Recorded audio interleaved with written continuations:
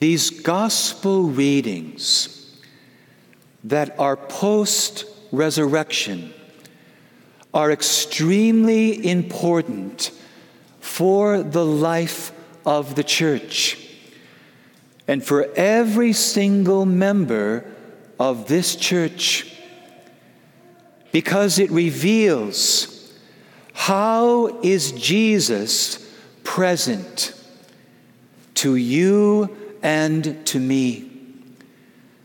When we receive Jesus this morning in the gift of himself in the Eucharist, what does he want us to know about him? How does he come to us? How is Jesus in your life and in my life? Now, one thing clearly revealed is that Jesus is alive. He is risen, and he is glorified. But there is one detail that this gospel especially wants us to know.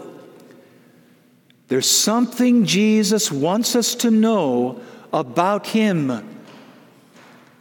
He still bears his wounds. Notice that it is the first thing after bestowing peace. He shows them his hands and his side. Why does Jesus still have his wounds? And why is he so anxious to show them to the church, to show them to us? When he comes to us in the Eucharist today, risen and glorified, what does he want to do? He wants to show us his wounds. And now, to understand fully what this means, we are all represented at this moment in the disciple Thomas.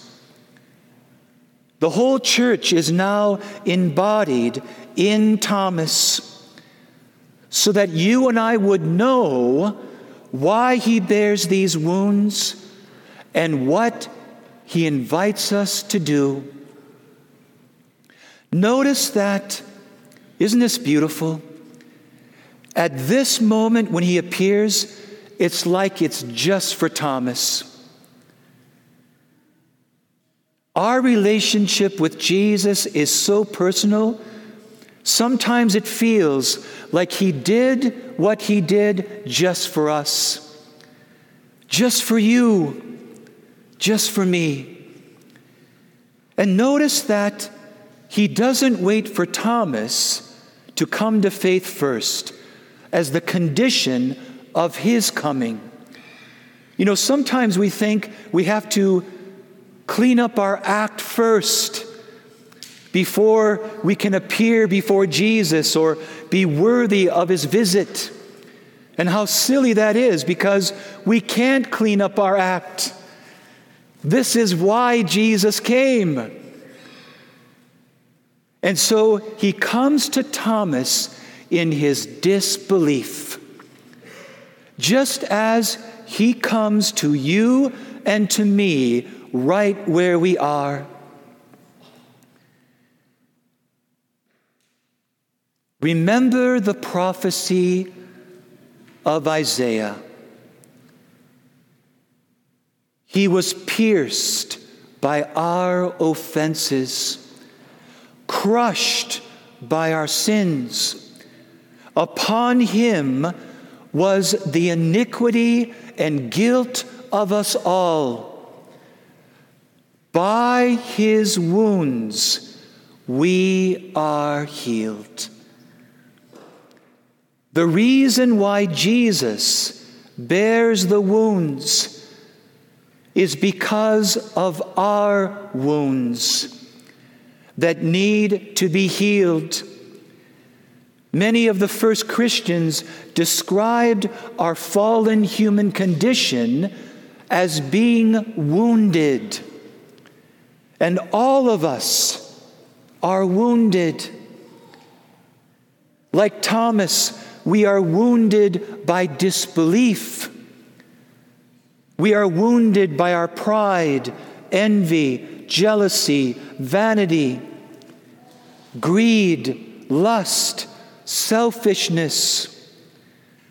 And we're wounded by others because of those same sins. And then there's wounds of rejection, wounds of abandonment, betrayal, denial. There's the wound of indifference, apathy, hopelessness, discouragement. The question then is, what are my wounds that need to be healed?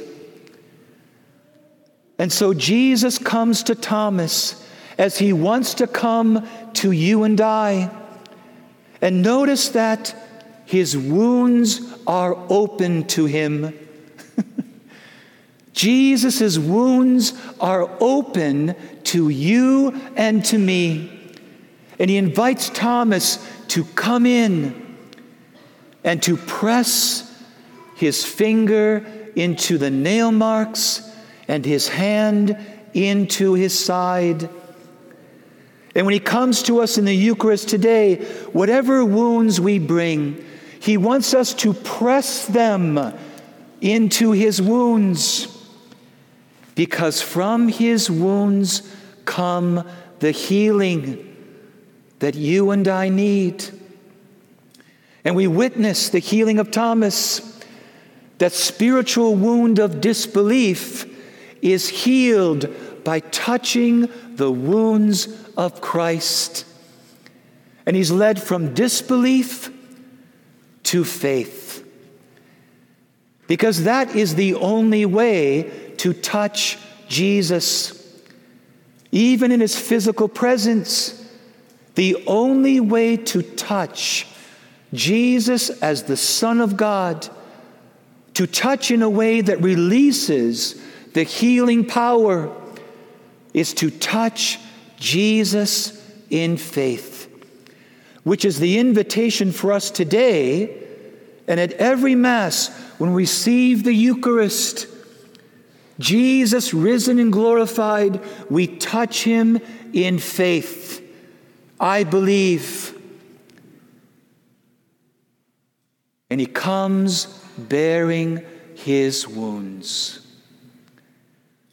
How much he would love us to look at those wounds, to remind us of how much we are loved, what he did for us, and to draw out of our hearts a greater love, a greater faith, a deeper hope, a stronger gratitude, greater sorrow for our sins, but a hope and a confidence and trust in his mercy.